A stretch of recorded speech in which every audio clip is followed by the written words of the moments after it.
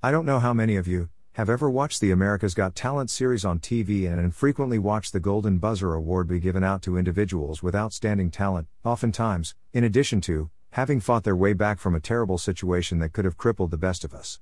I just watched a few of the Golden Buzzer Awards that have been given out, and I can tell you that it's pretty hard to get through some of them without shedding a tear or two or wanting to give them a hug. We can see people, and even children, of all ages and backgrounds, who stand up on that stage and deliver an outstanding performance, and in turn receive recognition for what they have accomplished. And our hearts go out to them because of what they may have been through and how they have prevailed. Do you ever wonder where that desire within us, to recognize and appreciate against great odds, comes from? Where we can see what others have done, and we want to show them recognition and appreciation for what they have accomplished. And that's on the secular or worldly side of reality. From the Christian perspective, I'm sure that there are many Christians who have accomplished many great things through trusting in God, through many centuries, that we are not even aware of. And then of course, there is Jesus. If anyone deserves recognition and appreciation, it would have to be Jesus. And that of course, is where the Golden Buzzer Award begins to pale in comparison to the glory that will be bestowed upon Jesus, when all things, all rule, authority and power, are put beneath his feet and every knee will bow to Jesus as Lord of Lords and King of Kings. And I wonder, will there be a dry eye in the multitudes and multitudes that witness that event? And I also wonder, will we still be able to shed tears of joy?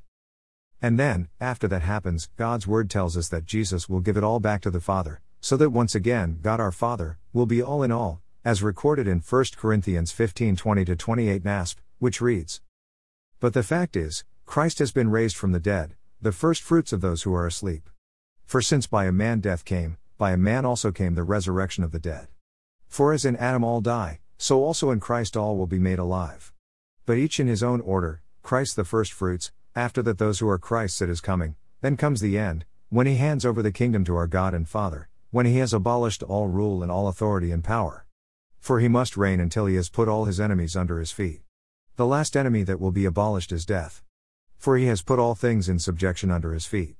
But when he says, all things are put in subjection, it is clear that this excludes the Father who put all things in subjection to him. When all things are subjected to him, then the Son himself will also be subjected to the one who subjected all things to him, so that God may be all in all. That is one beautiful selection of Scripture, isn't it? One is sorely tempted to put it all in bold type. And that first verse I am quoting starts with, "But the fact is, Christ has been raised from the dead."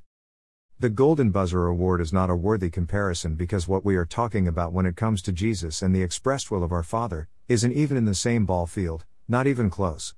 But we do have the ability to recognize and appreciate, and we are given the opportunity to acknowledge what God has accomplished for us through his Son. But in this particular case, though we do have the ability, there are many who chose not to. Romans 10:14-15 NASB. "How then are they to call on him in whom they have not believed? How are they to believe in him whom they have not heard? And how are they to hear without a preacher? But how are they to preach unless they are sent? Just as it is written, how beautiful are the feet of those who bring good news of good things." Something to think about. Worthy is the Lamb. Blessings.